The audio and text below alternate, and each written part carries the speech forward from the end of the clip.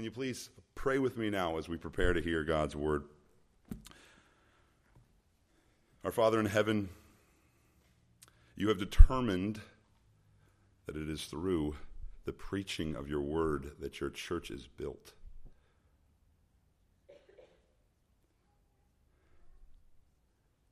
And it is with shaking and with fear and joyful expectation that we now open your word. I pray that you would use this message to build up your church and to convert and save your lost sinners and bring them into your fold even now. We pray all this in your Son's name. Amen. I've had experience packing recently. Perhaps you have as well. Summer is the time of vacations after all.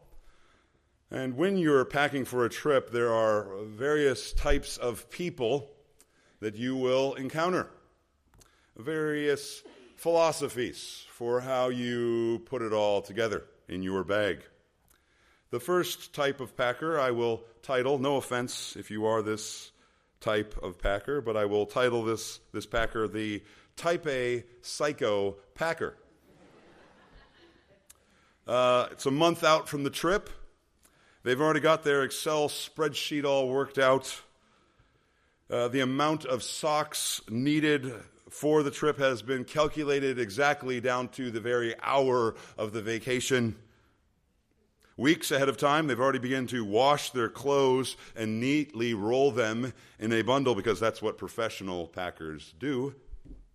And they, of course, place them in their bag long before the trip begins. Meanwhile, the rest of us are saying, man, can't you live on the edge a little bit? Because there's another kind of packer. This is a night before packer. The majority of you, actually, the night before packer. You honestly don't have enough clothes to last you 2 days. So you need to wait the night before because you don't have enough socks. So you are the night before packer. And this type of packer actually bleeds into another kind of packer who is very similar to the night before packer, actually. The lines blur very quickly here. This is the worst case scenario packer. You'll never know what you'll need, you say to yourself. I mean, I remember last summer we were driving through the Rockies and it was really cold in July. I better pack my mittens on this trip to Santa Barbara. I don't know. It could be cold. So you just load up your bag with everything that you think you might need. Twice as many socks, twice as many shirts. You never know. The bags, of course, quickly balloon out of control. You need a U-Haul or a small Sherpa to carry it around with you wherever you go. But then on the flip side, there's another kind of packer. I would refer to this kind of packer as the economy packer. If packing was to be compared to an airline, this is the spirit of packing, of the packing industry. Their goal every year is to see if they can bring just a little bit less on the family vacation. Let's say I brought 3 pairs of underwear last year, but I bet you I can do it with 2. Just flip it inside out halfway through, and I'll be good. Of course, the bucket list of this particular packer is to eventually reach that point in packing where they can carry everything they need in a simple Ziploc bag, and they will need nothing else. Trust me, in youth ministry, actually, I see all sorts of packing styles for sure. The worst-case scenario packer is by far the favorite that I see. And I do provide them a packing list, but I still see all types regardless. Now, regardless of what kind of packer you are, I want to take some time this morning to remind you of a certain renegade item that will always make its way into your bag, whether you like it or not. It always sneaks in, even though you didn't even know it was in there in the first place. It will go with you wherever you go in this life. It will join itself to every activity of your life. Whoever you are, remember today, you will bring this with you wherever you go. You will bring it with you into your marriage. You will bring it with you into every relationship you have. You will bring it into every aspect of your life, even all sorts of good things that you had good plans for, prayers for. You will bring it into even this new building with you. Remember this. Wherever you go, sin will sneak along with you. It will sneak its way into your luggage and come with you wherever you go in this life, regardless of how much control you think you have over your life, regardless of how excellent the things that you do seem to be,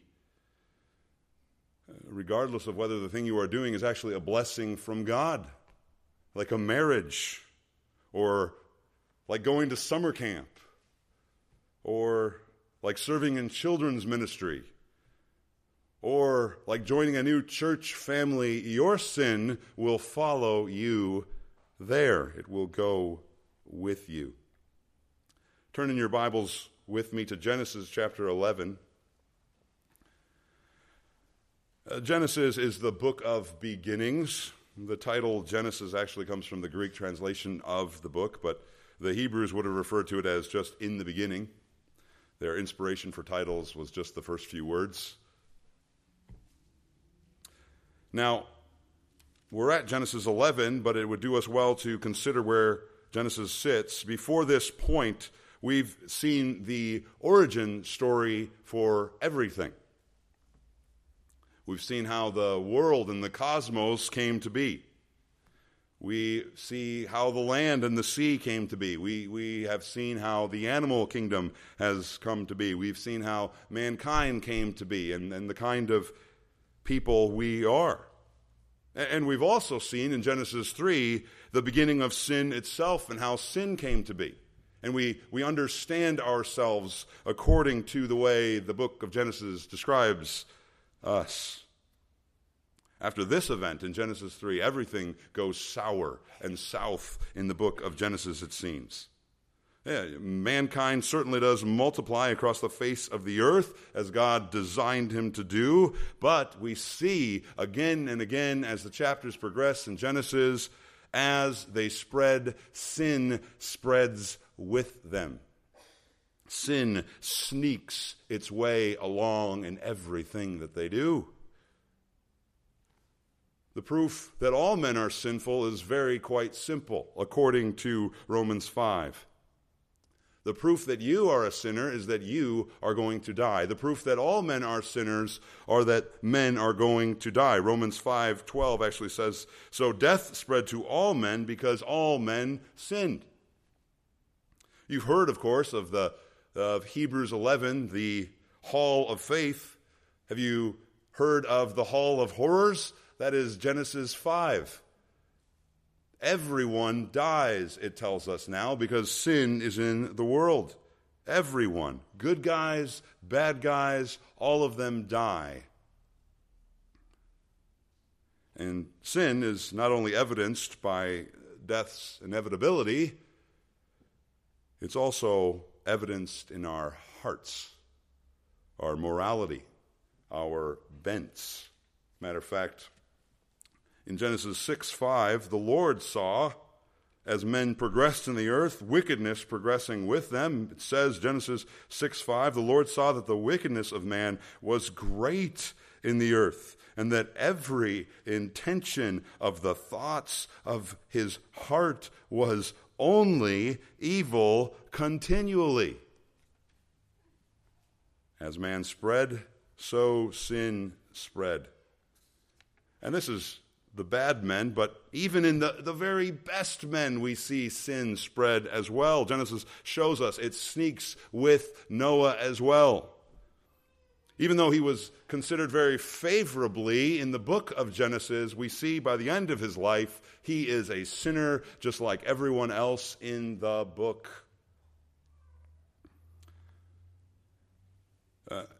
It's in this climate of hopelessness, this under sin condition that all men find themselves, that we actually find in the book of Genesis that God reveals his redemptive grace. From the very beginning of Genesis, as sin sneaks, so the promises of God go forward as well. From the very beginning, God is making promises of a snake crusher that will come and restore God's Eden plan for the world under the kingship of his own Messiah, Jesus Christ. Matter of fact, in the very judgment of sin, initially we find the first promise of the gospel given to us. Genesis 3. While the Lord is judging the serpent and judging the man and judging the woman, he says this to the serpent in verse 15, I will put enmity between you and the woman, between your offspring and her offspring. He shall bruise your head, and you shall bruise his heel. The gospel of God's grace also grows as the people spread. Matter of fact, in the account right before where we're at here in Genesis 11, we see a few chapters dedicated to God judging the world in a flood. It is a display of his holy wrath against sin. But you should also notice this, the flood is also a display of his grace towards his chosen people. If you're not familiar with the story of the flood, the purpose was not just to wipe out sinners. It was also to preserve the world for God's redemptive program. Actually, throughout the Bible, you'll see covenant after covenant, and they all build on one another. And the Noahic covenant, which is what comes right after the flood, when Noah sees the rainbow in the sky, the Noahic covenant is one of these instruments, one of these vehicles through which God is furthering his redemptive plan. Matter of fact, theologians refer to this covenant that God made with Noah, and consequently all of the people of the earth, they refer to this covenant as a stabilizing covenant. It preserves, it stabilizes the world for God's redemptive program. Or think about it this way, if there was no flood, there would be no world left. The world wouldn't have lasted long enough for Christ. It would have destroyed itself. All would have died in their sins had God not preserved and stabilized the world so that his redemptive program could unroll in its own way. Now, we're getting too boggled down in the introduction, so let's just get to our text, Genesis 11. This is the world after the flood. This is a world cleansed, washed externally of all of its extreme displays of sin that we read about in Genesis 6. It is very much like a child who has been playing in the mud all afternoon and comes inside and you wash them of all the soap, or of all the mud with soap. Now, they're going to get dirty again, but they're clean for at least 2 minutes. Now, this is exactly what the flood did. It cleansed the world, but it didn't cleanse the heart. It only slowed the spread of evil. It only restarted the spread of evil. But, as we will see this morning, it didn't take the heart of man very long to muck things up again. As we will see in this passage, this story that is very familiar, we will see that sin came off the ark too. When Noah packed the ark full of animals, he also brought sin with him. And though the earth had a new start, it also carried with it an old heart. In Genesis 10, we have the table of nations as we learn the names of nations and as how they spread throughout the earth. It's the beginning of nations. And in now Genesis 11, we see how God spread the nations out. This morning, indeed, we will see how languages came to be, how nations came to be, how divisions came to be. But I want to focus practically and theologically on a gripping depiction of sin. This is a gripping depiction of both sin's activities and its judgments by God. So, are you ready to learn about how sin packs itself into your luggage and of your life? Are you ready to learn about how this happens and what you can do about it? That is where we are in the book of Genesis. Now, I've got a number of points for you if you are the note-taking type, but I'm going to kind of present these points to you in a slightly inductive manner. So you can keep a blank by number 1 if you're that kind of person. I'm not going to give you all the points right up. I'm going to give you the points at the very end of each point. So for the first point, we're going to use this first point a little bit to set the stage. And let me read to you the first 2 verses of chapter 11 in Genesis. Now the whole earth had one language and the same words. And as people migrated from the east, they found a plain in the land of Shinar and settled there.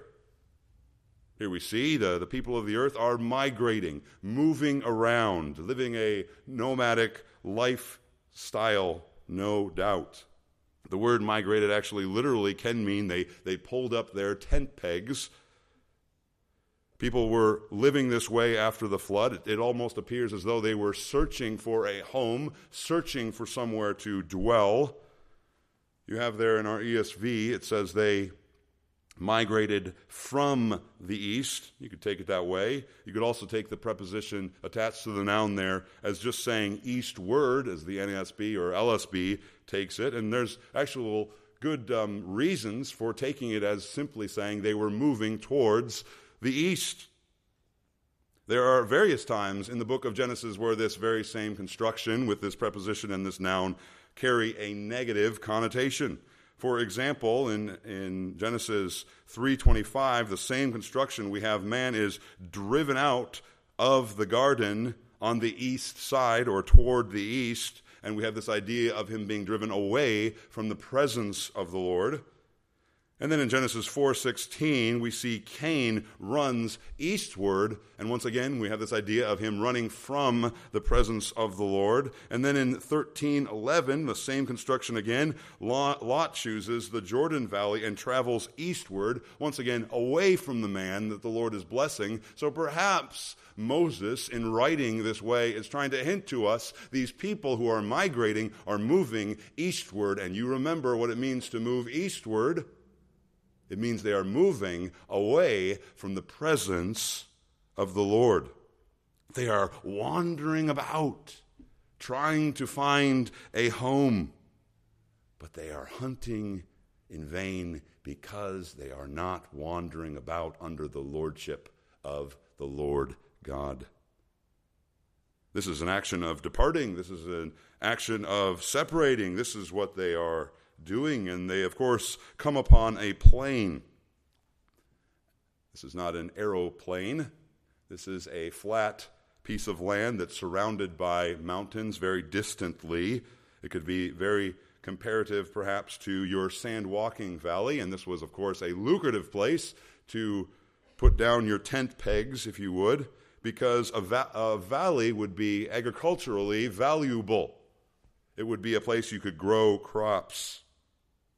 And of course, Moses gives a name to this valley, this land. It is the land of Shinar. This is an ancient name for the land which would eventually become Babylon and include many of the cities. It would be in what we know as modern-day South Iraq today. In Abraham's day, the king of Shinar was a superpower, and you can read all about him in 14:1.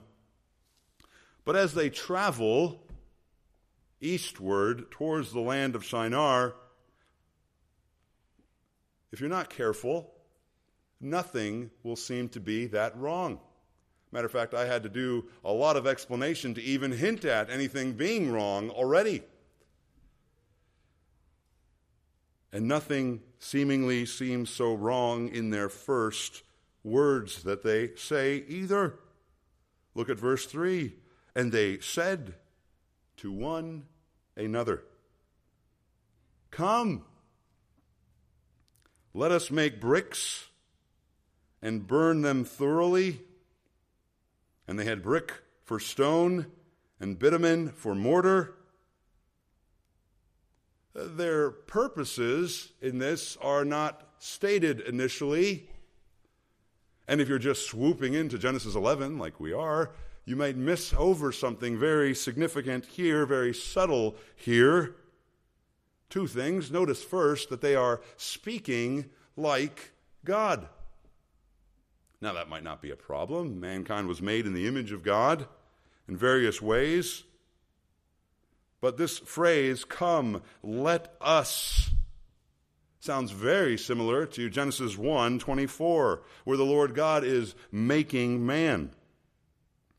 And if you're also attentive and you've been reading in Genesis 10, you'll notice the suggestion on Moses' part that they are not working alone.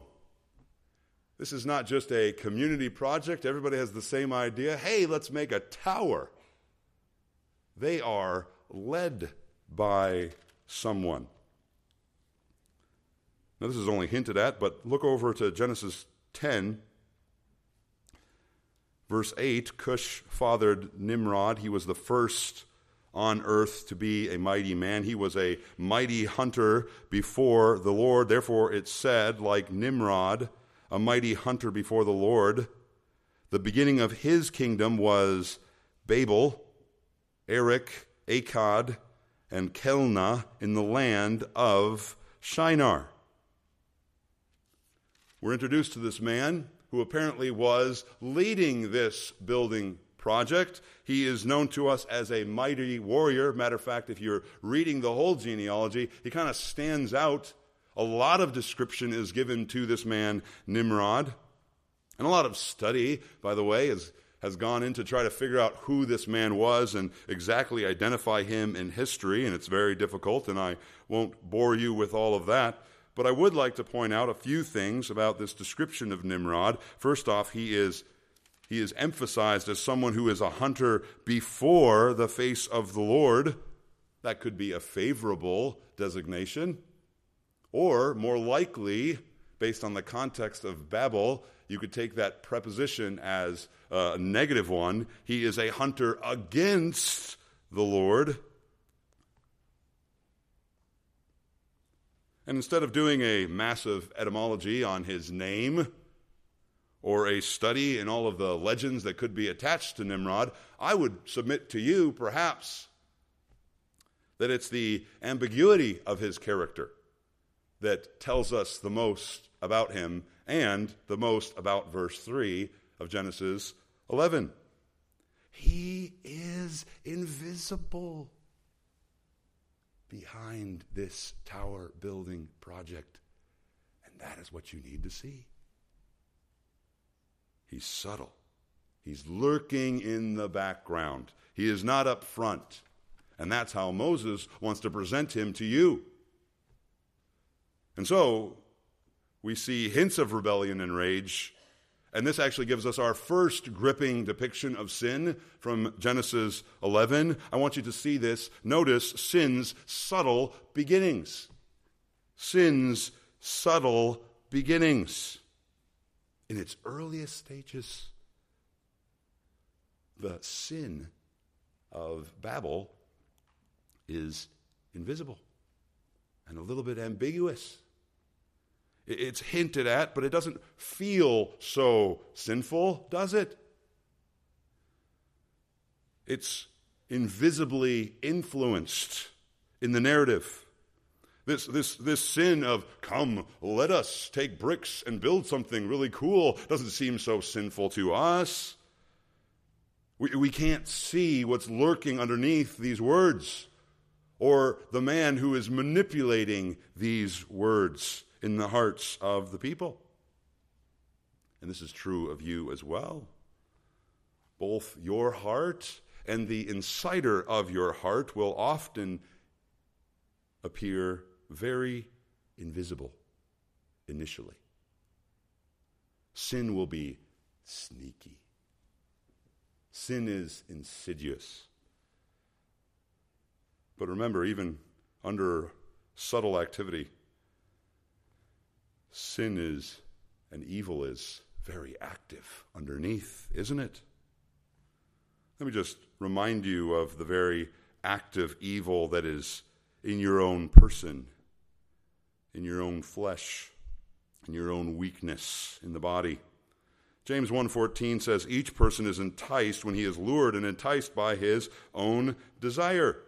James is painting a fishing metaphor to refer to temptation, and it's a most interesting illustration because he's essentially saying, did you know that you are fishing for you? Or what about Galatians 5:17, where Paul warns Christians, but I say, walk by the Spirit, and you will not gratify the desires of the flesh. For the desires of the flesh are against the Spirit, and the desires of the Spirit are against the flesh. These two are opposed to each other to keep you from doing the things you want to do. The natural person's got no shot at pleasing God, right?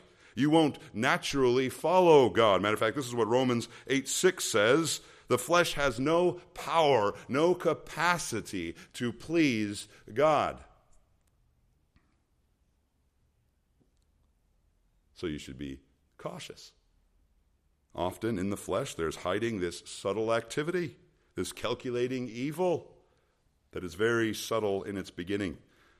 Oh, but maybe you're going to ask, what about Christians? Surely their condition is different, and that is true. Their condition is dramatically, radically different.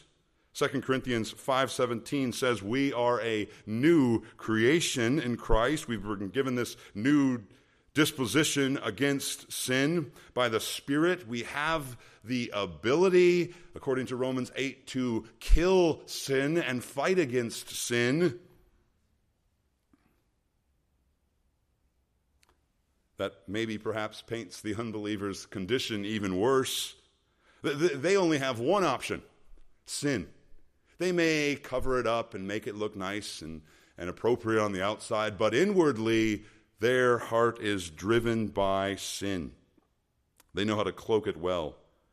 But the believer, there's something very different about the believer. They actually don't have to sin. They have the ability, the strength by the Spirit, because of the new birth, to live the new life that Christ has given them to live. They won't do it perfectly, but by the Spirit they can. But there is an active evil in our own bodies. The world is also active in its opposition to us and can be very subtle in its activity. We had a camp speaker this last week who referred to the world as presenting a commercial to us. They're trying to convince you of the wisdom of their way of thinking and their way of life. That's what the world is constantly trying to do. They're constantly trying to win you over to their way of thinking. The world is active, even though it seems sneaky at times. And the devil certainly and his forces are active. Ephesians 6:11 tells us he schemes against us. 1 Peter 5:8 says he prowls around like a roaring lion. And 1 Timothy 4:1 says demonic activity is often most focused in false teaching, right? Satan's not out there trying to get you to slip up every single day. He's got a bigger fish to fry. It's much more effective for him to get involved in the teaching and the worldview that surrounds you, because then he can't He can do more than just influence you. He can influence the world around you, and then peer pressure kicks in. We see the world, the flesh, the devil are all very active against us. But sin can be still very sneaky and subtle in its beginning, right? It argues to you for how innocent something looks externally. It points out how right something feels inwardly. It points out how just something would be to do that or to do this or to not do that. Sin is subtle in its beginnings. But let's keep moving in Genesis. Genesis 11, verse 4. Then they said, "Come, let us build ourselves a city and a tower with its top in the heavens. And let us make a name for ourselves, lest we be dispersed over the face of the whole earth." Notice the sequential marker there. Then they said. Can't you just feel the drama of this? The progression of this? Just get into the story and imagine what it would have been like to be there. It's almost as if they look this way.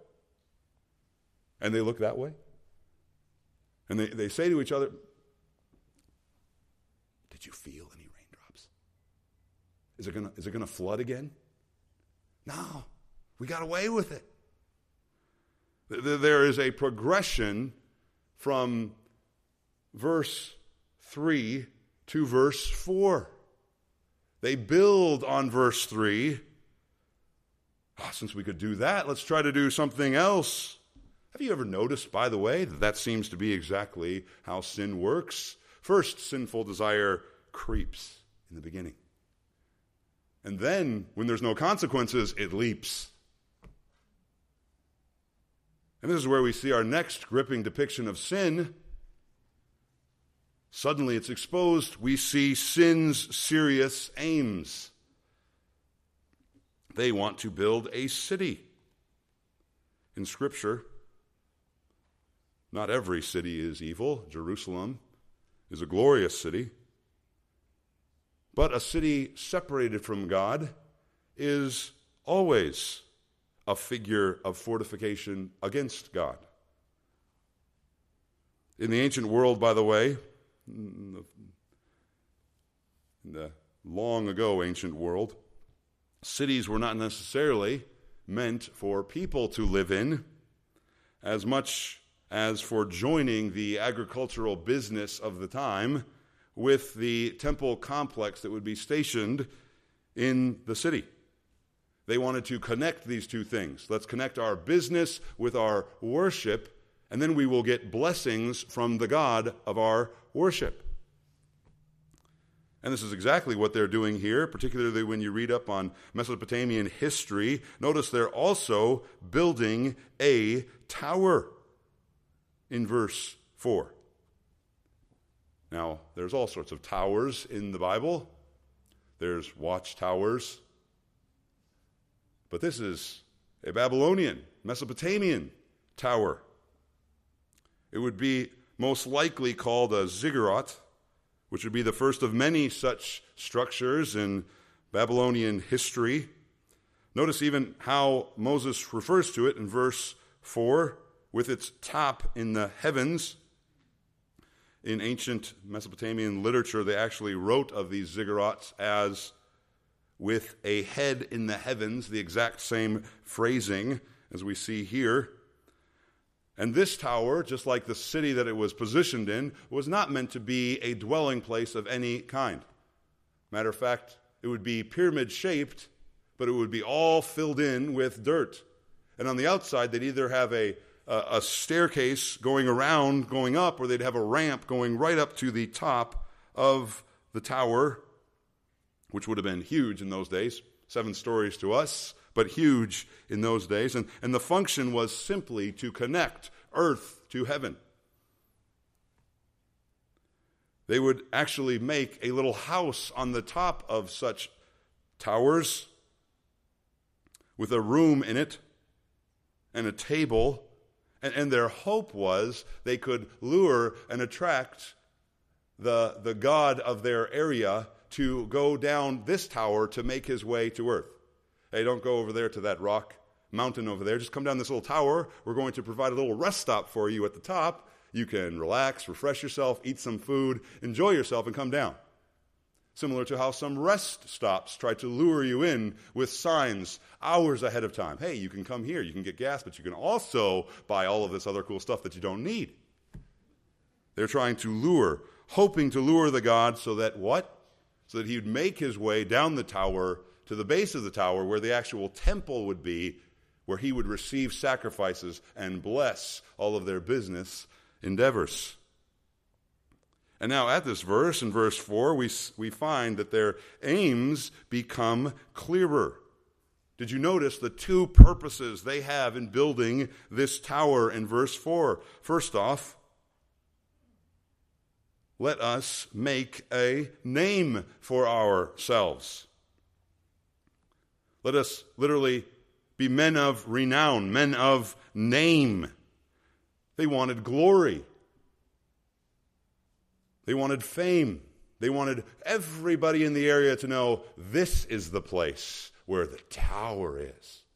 There's lots of towers, but this is the place with the tower with its head in the heavens. Let us go to that place and do business. But then their second purpose is curious. Verse 4 also. Let us make a name for ourselves, lest we be dispersed over the face of the whole earth.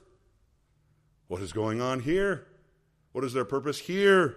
It seems as though they are purposely trying to disobey the command of God to multiply and fill the earth that we saw about in Genesis 1:28. Matter of fact, even in Genesis 9, the Lord repeats this command, this blessing to God, to the people, right? Genesis 9, verse 1, God blessed Noah and his sons and said to them, be fruitful and multiply and fill the earth. And Genesis 9, verse 7, and you be fruitful and multiply, increase greatly on the earth and multiply in it. These people are choosing the very same sin that we saw in Genesis 3. They're saying to God, I don't believe that your way is the best way. I believe that there can be a better life that is found outside of obedience to you.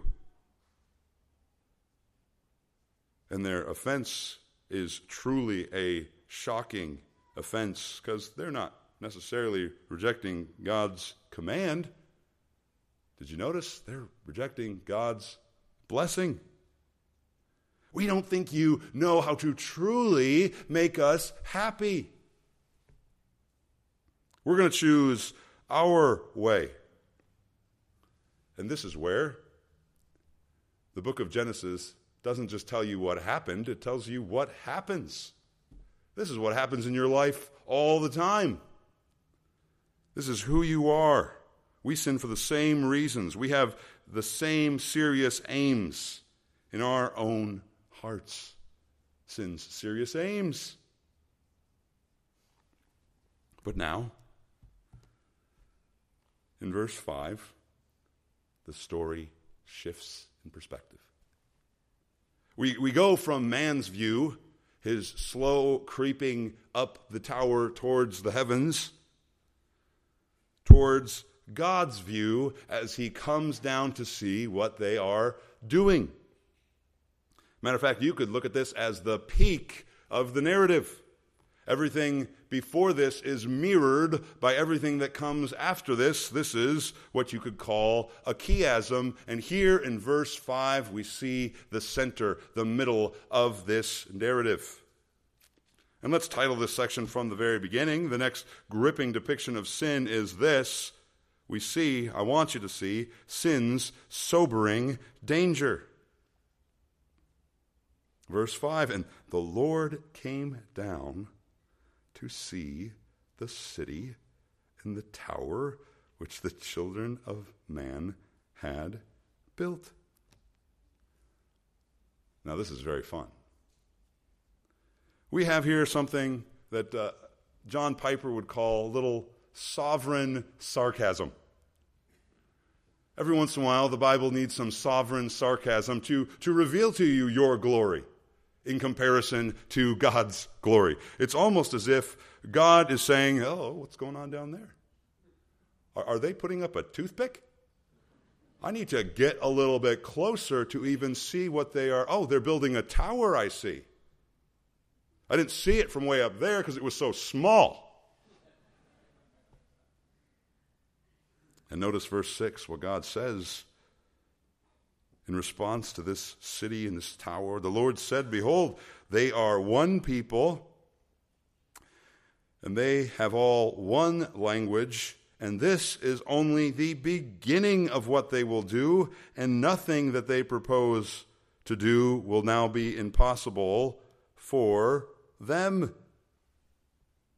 Once again, God's language seems a little bit ambiguous there, but he's suggesting something wrong, something dangerous. This is only the beginning of what they will do.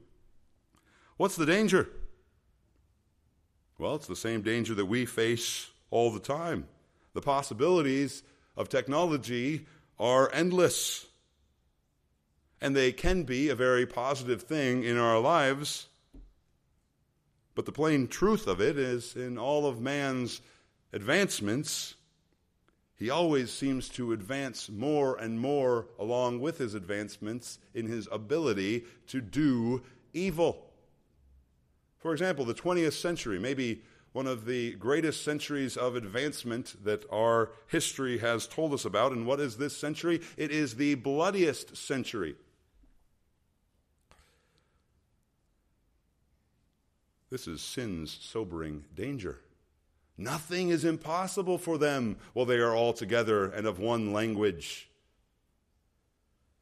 Sinful desires should, therefore, never be treated as a lame duck. Take sin seriously, even in its beginning. As John Owen would say, you better be killing sin, or sin will be killing you. There's a sobering danger. But lastly, last gripping depiction of sin that I want you to see is sin's sovereign judgment. Verse 7. The Lord God says, come, let us go down, and there confuse their language, so that they may not understand one another's speech. So the Lord dispersed them there over the face of all the earth, and they left off the building the city. Therefore its name was called Babel, because there the Lord confused the language of all the earth, and from there the Lord dispersed them over the face of all the earth. Here we see sin's sovereign judgment, and this is an incredible picture.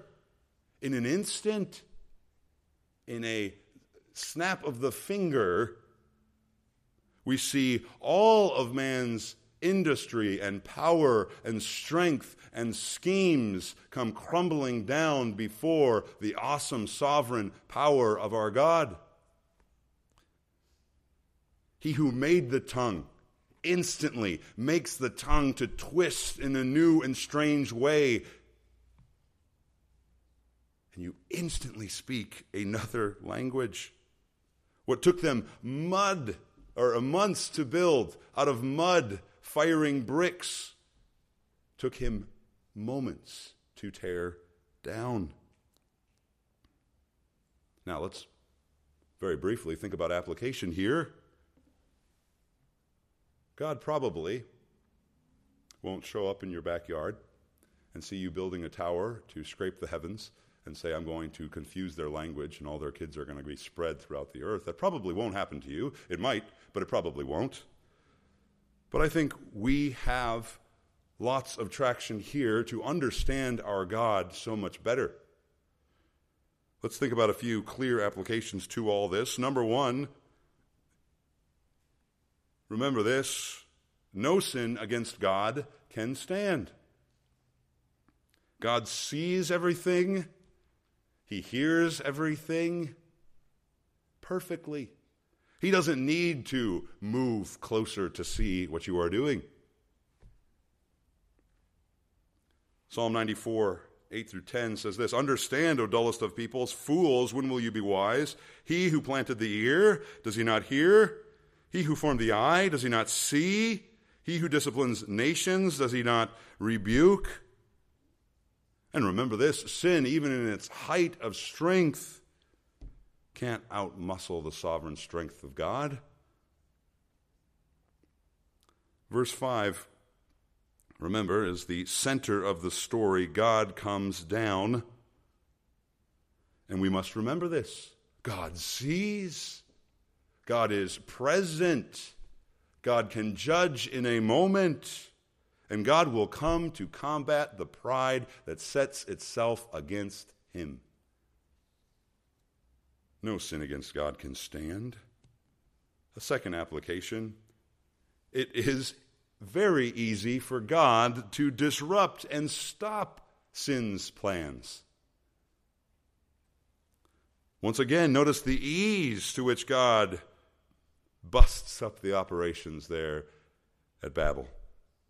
Reminds me of when I was in school in Chicago. Every year we would have this special conference at school called Founders Week. It was always in the worst time of the year. They I guess, decided it would make sense to have it close to D.L. Moody's birthday, so they had it in February. But this was always the time when the worst snowstorms hit.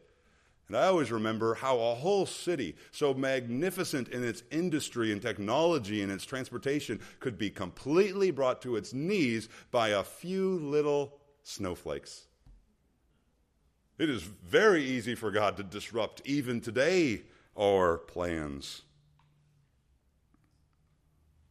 And we see God doing this, him stopping, even reversing the progress of man set against God, even in the very lexical choices, the word choices that Moses even uses. Man says in verse 3, "Come, let us make bricks." This is a Hebrew word that's spelled with, in its root form, it's spelled with three consonants, lamed, beth, nun. And then in verse 7, God says, "Come, let us confuse." That word confused is a different Hebrew word, but it's spelled with the same consonants, just backwards. Nun, beth, lamed. Right? Man builds in his sinful pride, and God comes and tears it all down and brings it to a halt so easily. And we see another application, and this is marvelous. In limiting, in dividing, in separating. What is God doing? God is actually preserving. God is actually preserving. When God judges the world like this by limiting, dividing, and spreading man, he's actually preserving you a chance for repentance. Remember, just like the Noahic covenant is stabilizing and preserving the world, we see hints of similar mercy even here. Sometimes God displays his mercy in the most unexpected forms. What would have happened if they had been allowed to continue building this tower? What would the end have been? We are not told, and we are grateful. Sometimes God's greatest judgment actually on people is to allow them to continue in sin.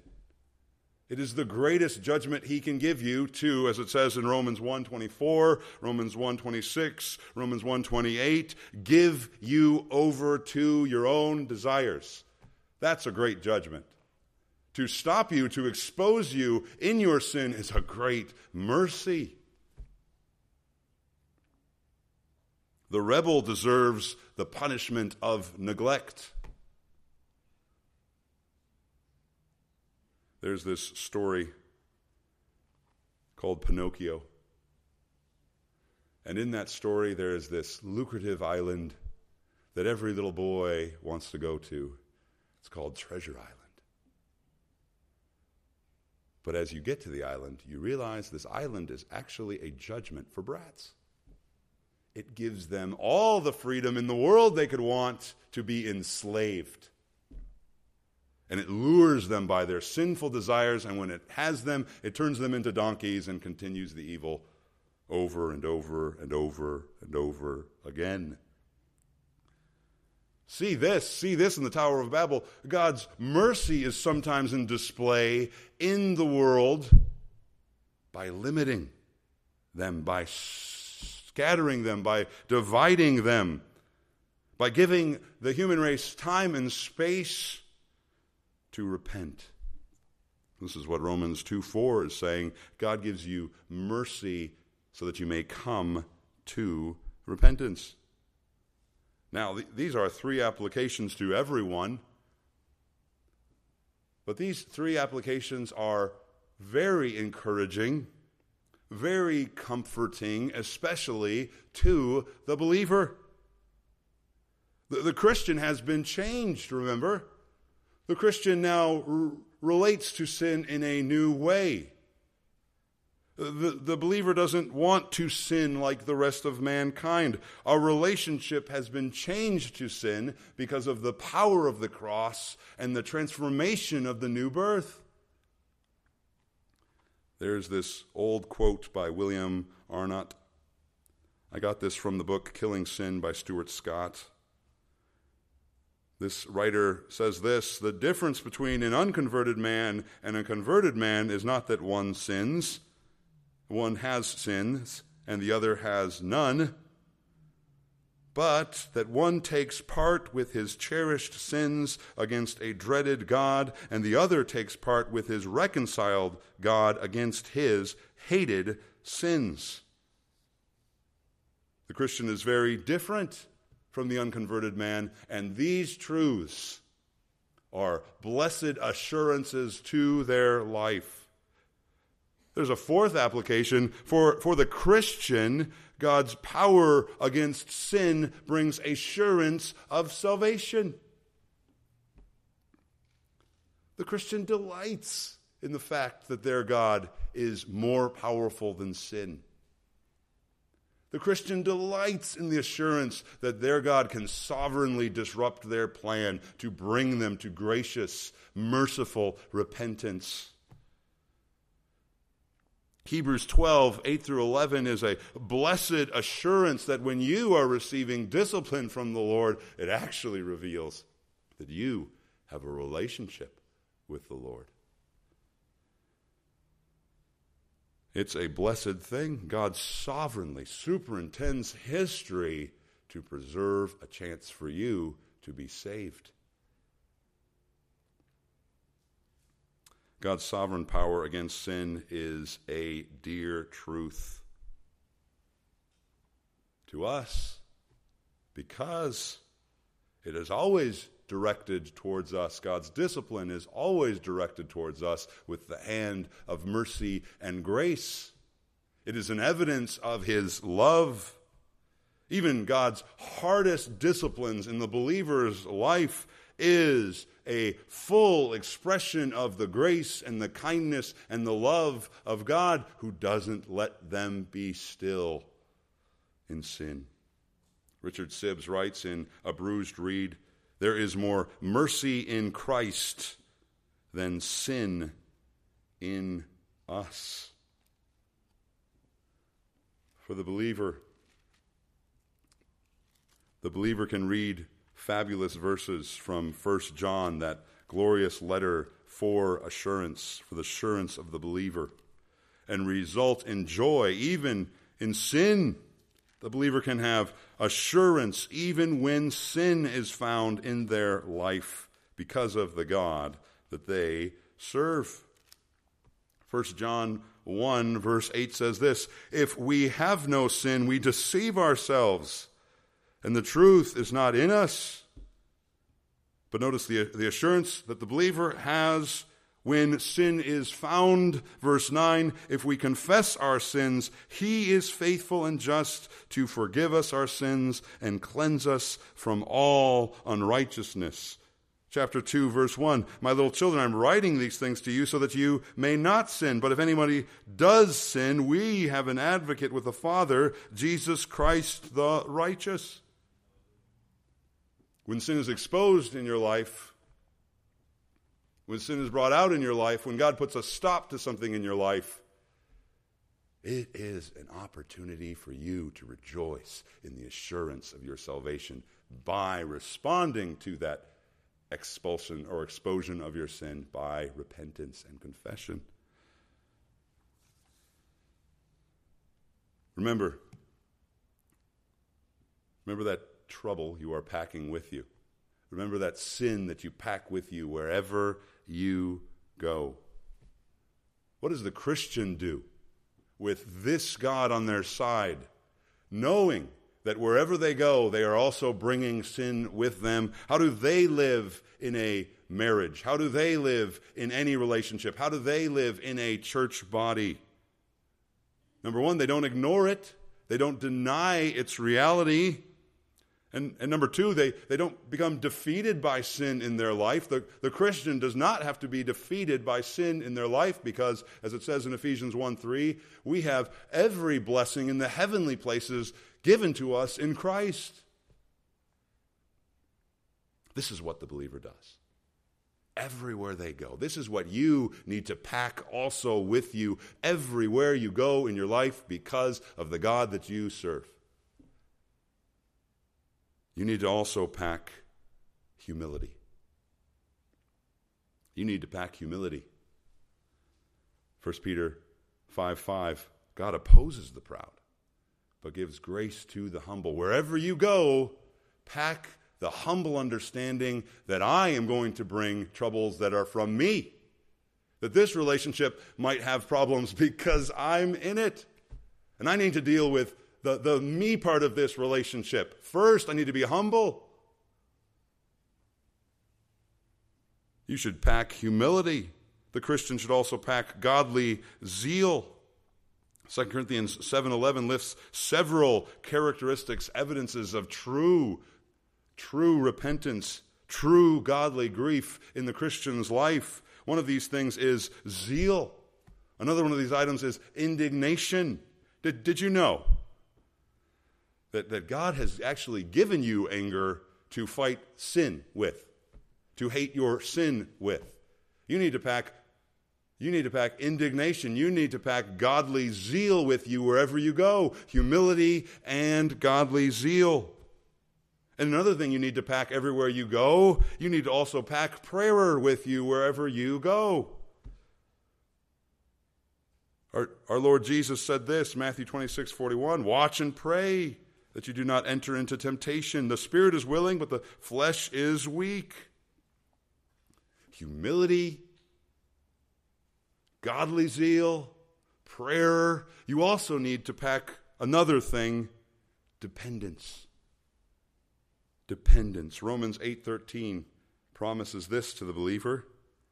If you live according to the flesh, you will die.